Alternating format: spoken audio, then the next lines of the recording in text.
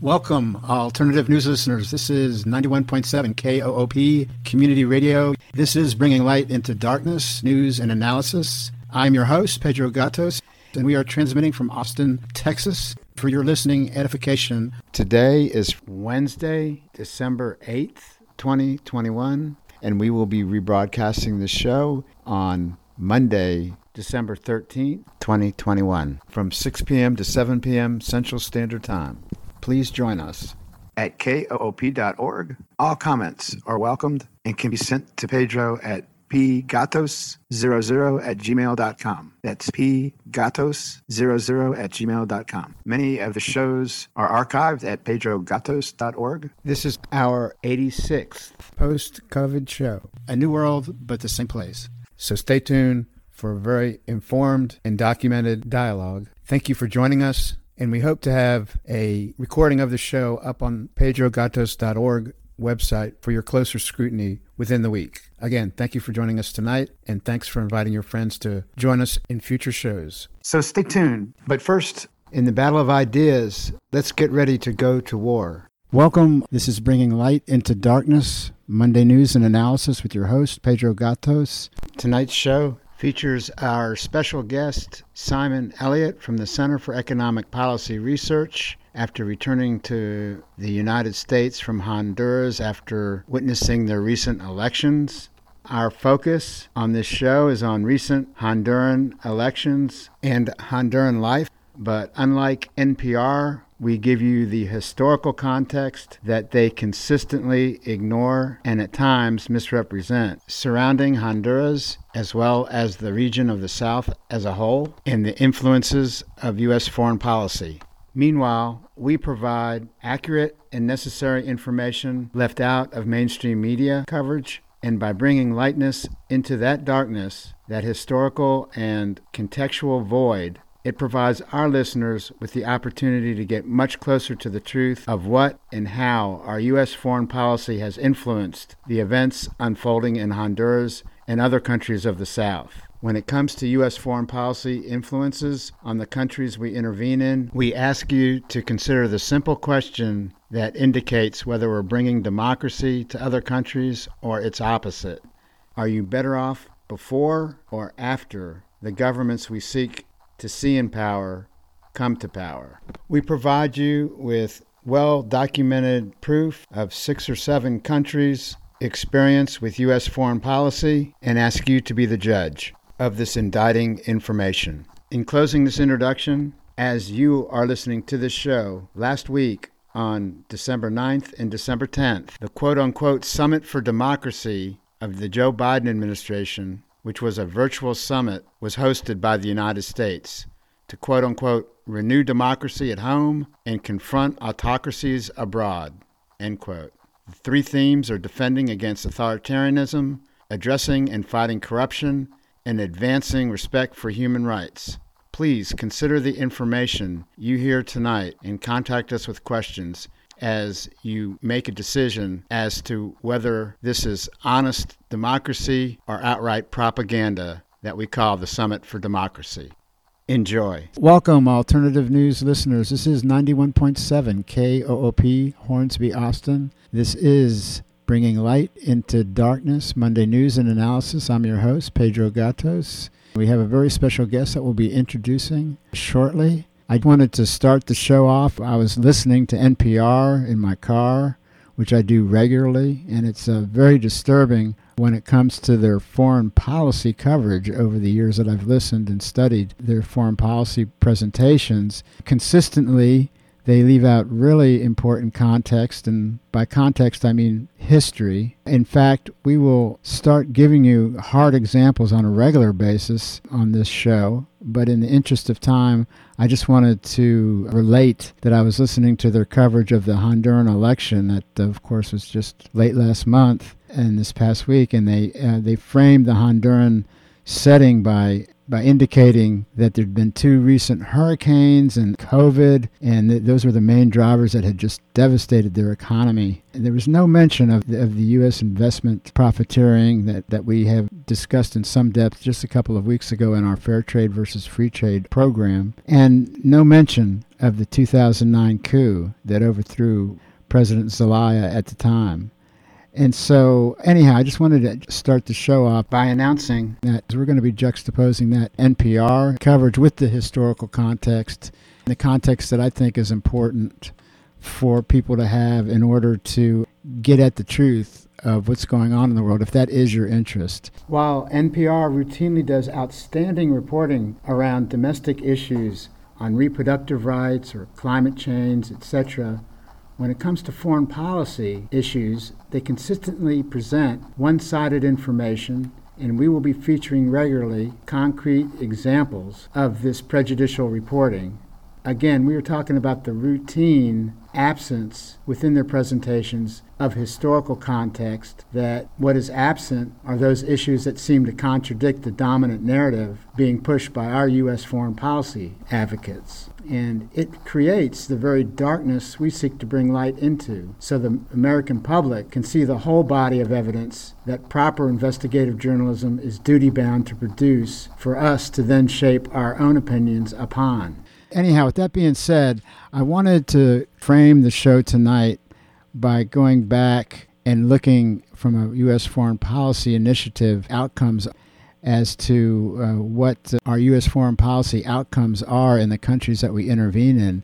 And there's a disturbing pattern. It's a consistent pattern, and wanted to give you some detailed examples that we've covered some of this in the past, but not recently.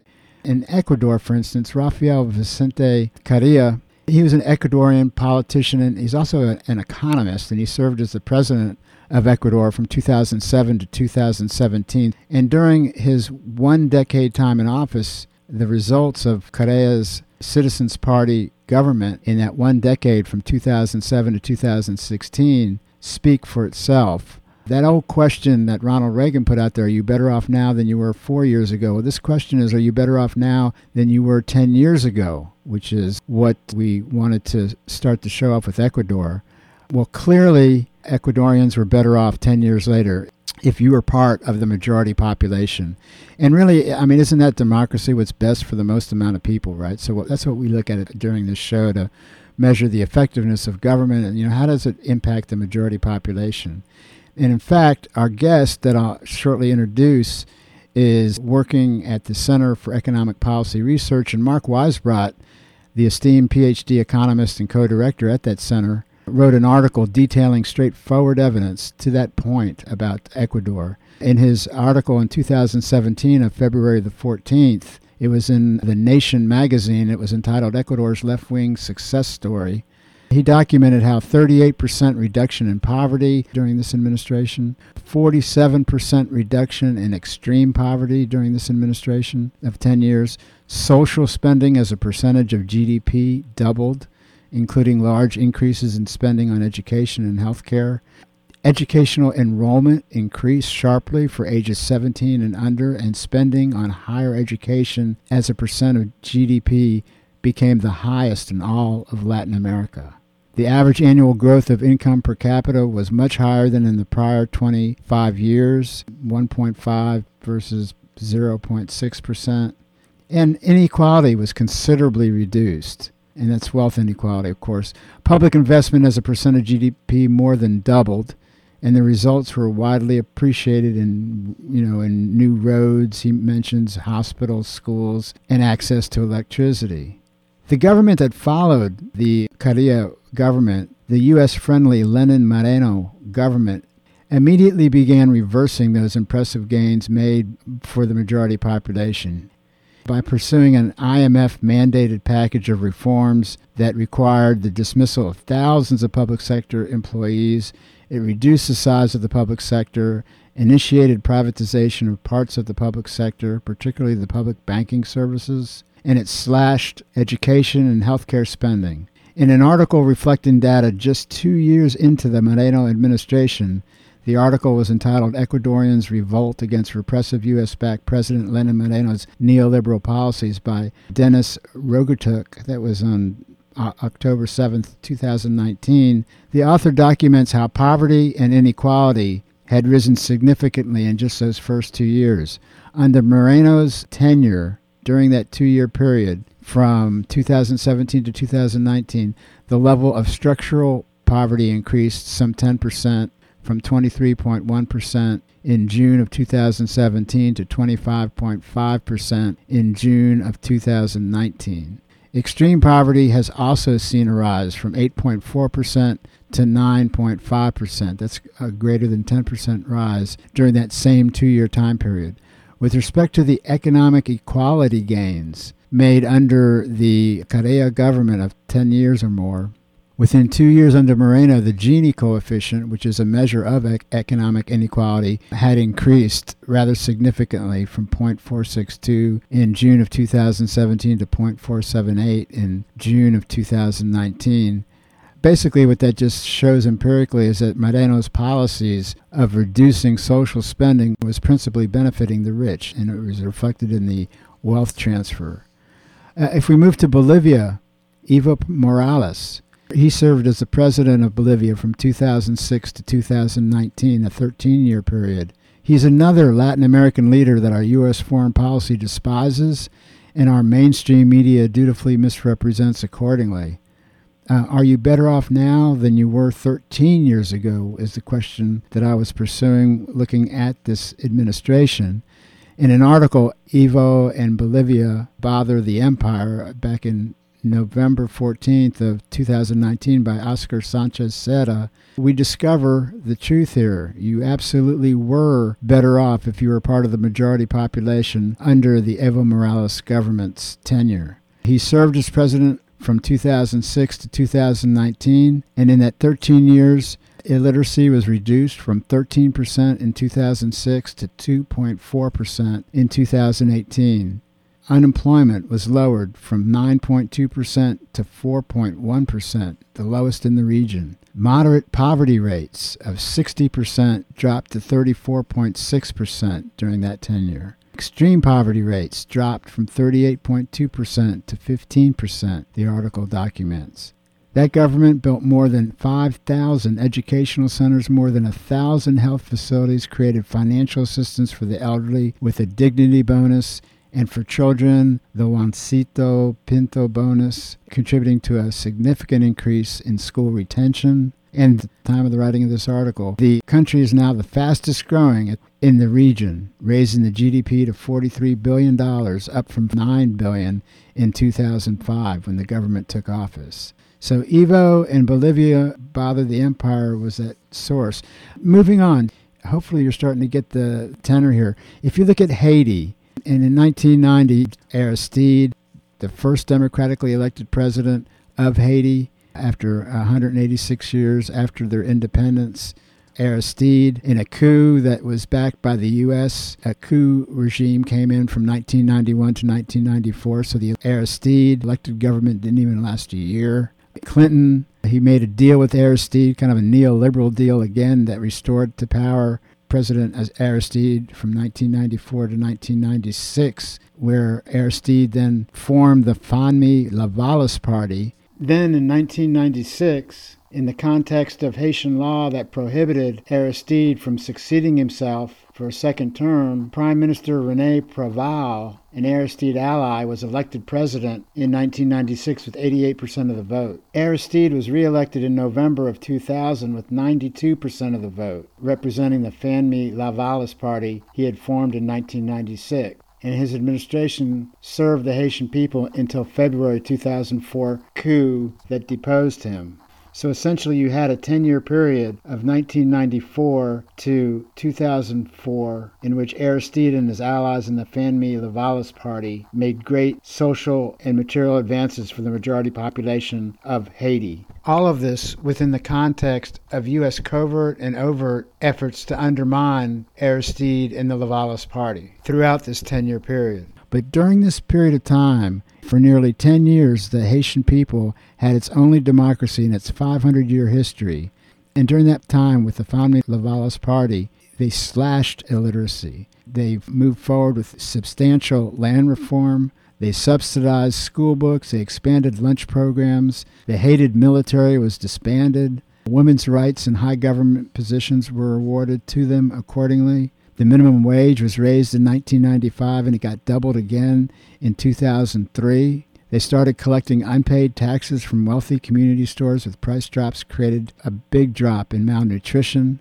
All of these human rights gains, all this was lost with the 2004 U.S.-enabled coup. The recurring theme reveals itself again, this time in Haiti. A 10-year period in which clearly the majority population was better off than they ever had been is subverted by U.S. policy. And the result is horrific living conditions persist in Haiti to this day. And when you check out Iraq and the U.S. foreign policy impact on the majority population there, I mean, I don't want to go through the whole world here, but the living conditions and death rates as a consequence of Western sanctions and then a criminal U.S.-led invasion there in 2003, millions died. And the Middle East Arab country with arguably the most advanced culture and economy before all that intervention was devastated based on lies of going to war and the U.S. foreign policy intervention. In 2011, in Libya, what were the quality of life living conditions there for the majority population? Well, before that U.S. NATO-led intervention, they in fact had the highest, the best living conditions of any country on the African continent, as measured by the well-respected Human Development Index marker, the HDI. Yet the Obama administration lied us into accepting that we intervened to avoid a humanitarian crisis. Yet there was no country of the 50-plus countries of Africa that provided a better quality of life for its majority population. What was the result of that led war crime? 10 years later now, we're in 2021, it's a broken nation. Slavery has returned. CNN reported those instances, among other folks. How's that promoting democracy? How is any of this promoting democracy when example after example we can show whenever our foreign policy of intervention or coup promotion succeeds, the majority populations are suffering significantly and measurably, and it can be shown empirically. And our last example really brings us to the subject of tonight's show, Honduras. And before I turn to that issue, I wanted to welcome to the show our very special guest. That would be Simon Elliott. Simon, welcome to Bringing Light into Darkness. Thank you so much, Pedro. I'm very glad to be here and appreciate the invitation. Oh, absolutely. Well, Simon, he's the international program intern at the Center for Economic and Policy Research, in which we've already spoken of. Prior to joining CEPR, Simon worked for the City of Worcester Office of Human Rights and the Massachusetts Fair Housing Center. And his research interests include social movements, elections, and U.S. intervention in Latin America. He holds both a BA in Political Science and Spanish and an MPA, a Master's of Public Administration from Clark University. And before we turn to your article, which we'll get to in just a second, I wanted to set the stage a little bit on the same type of theme of the kinds of governments that we support and the kinds of governments that we overthrow. And the common result for the majority populations in those countries when our foreign policy wins out is that they lose, and lose very badly. And Honduras provides yet another example of the same.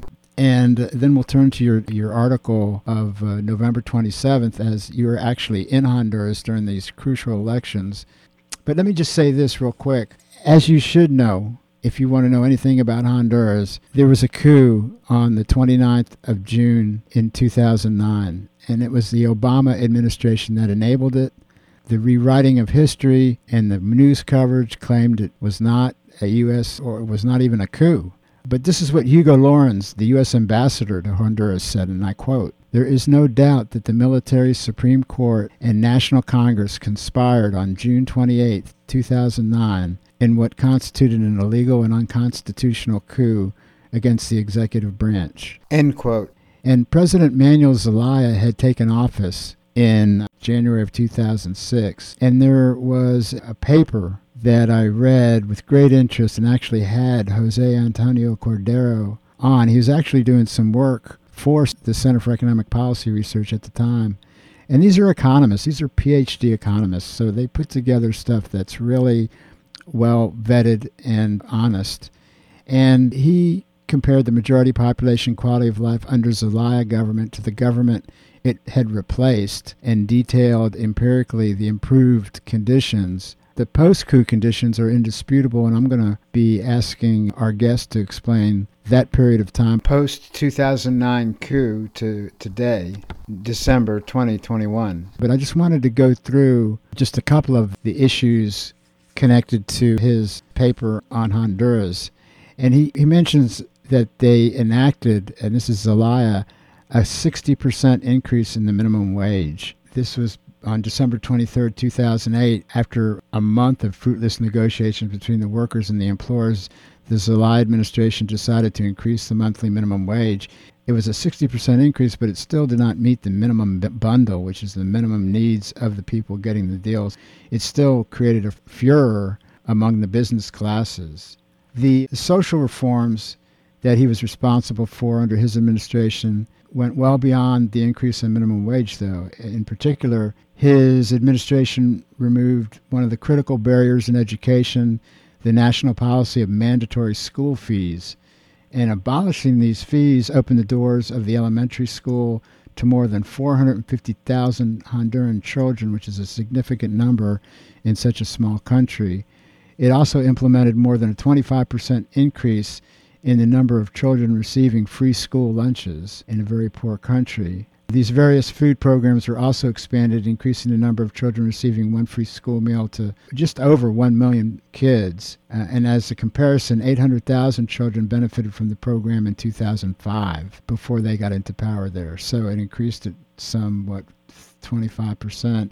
The government also significantly increased access to education. We mentioned that, I think, already, but in December 22nd of 2007, it became a member of Petrocaribe, a pact for energy cooperation. Very progressive alliances were made. The joining of ALBA, which is the Bolivarian Alternative for the Americas, that was ratified by the Honduran Congress in October of 2008. And this is what you'll learn really irks the United States foreign policy. When developing countries collaborate in fair trade alliances to help each other, it essentially robs Western investment of regions to more fully exploit.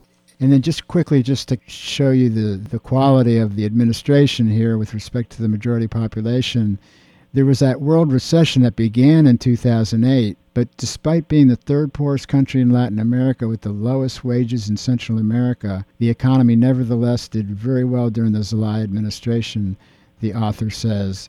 Honduras was the fastest growing country in Central America after Costa Rica, with a GDP growth of some 6.6% in 2006, 6.3% in 2007, and due to the world recession in 2008, it slowed down, but it's still a positive 4%. Basically, the economy clearly grew more than during the previous administration.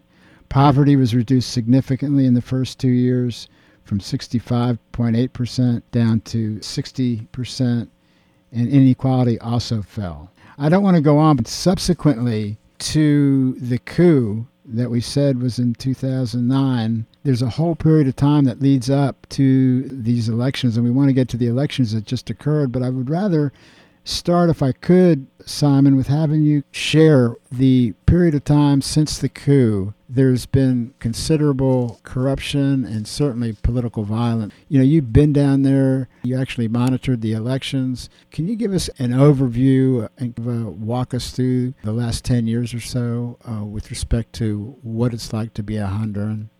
Yeah, and I appreciate that wonderful introduction to the issue and linking Honduras to so many other countries in the region who've experienced similar fortunes. Yeah, as you said, since there were some modest gains, but gains nonetheless in the quality of life for a lot of Hondurans during the administration of Manuel Zelaya before the 2009 coup, since then, a lot of those advances have been turned back, and a lot of things have returned to the kind of the pre-Zelaya era, if not worse.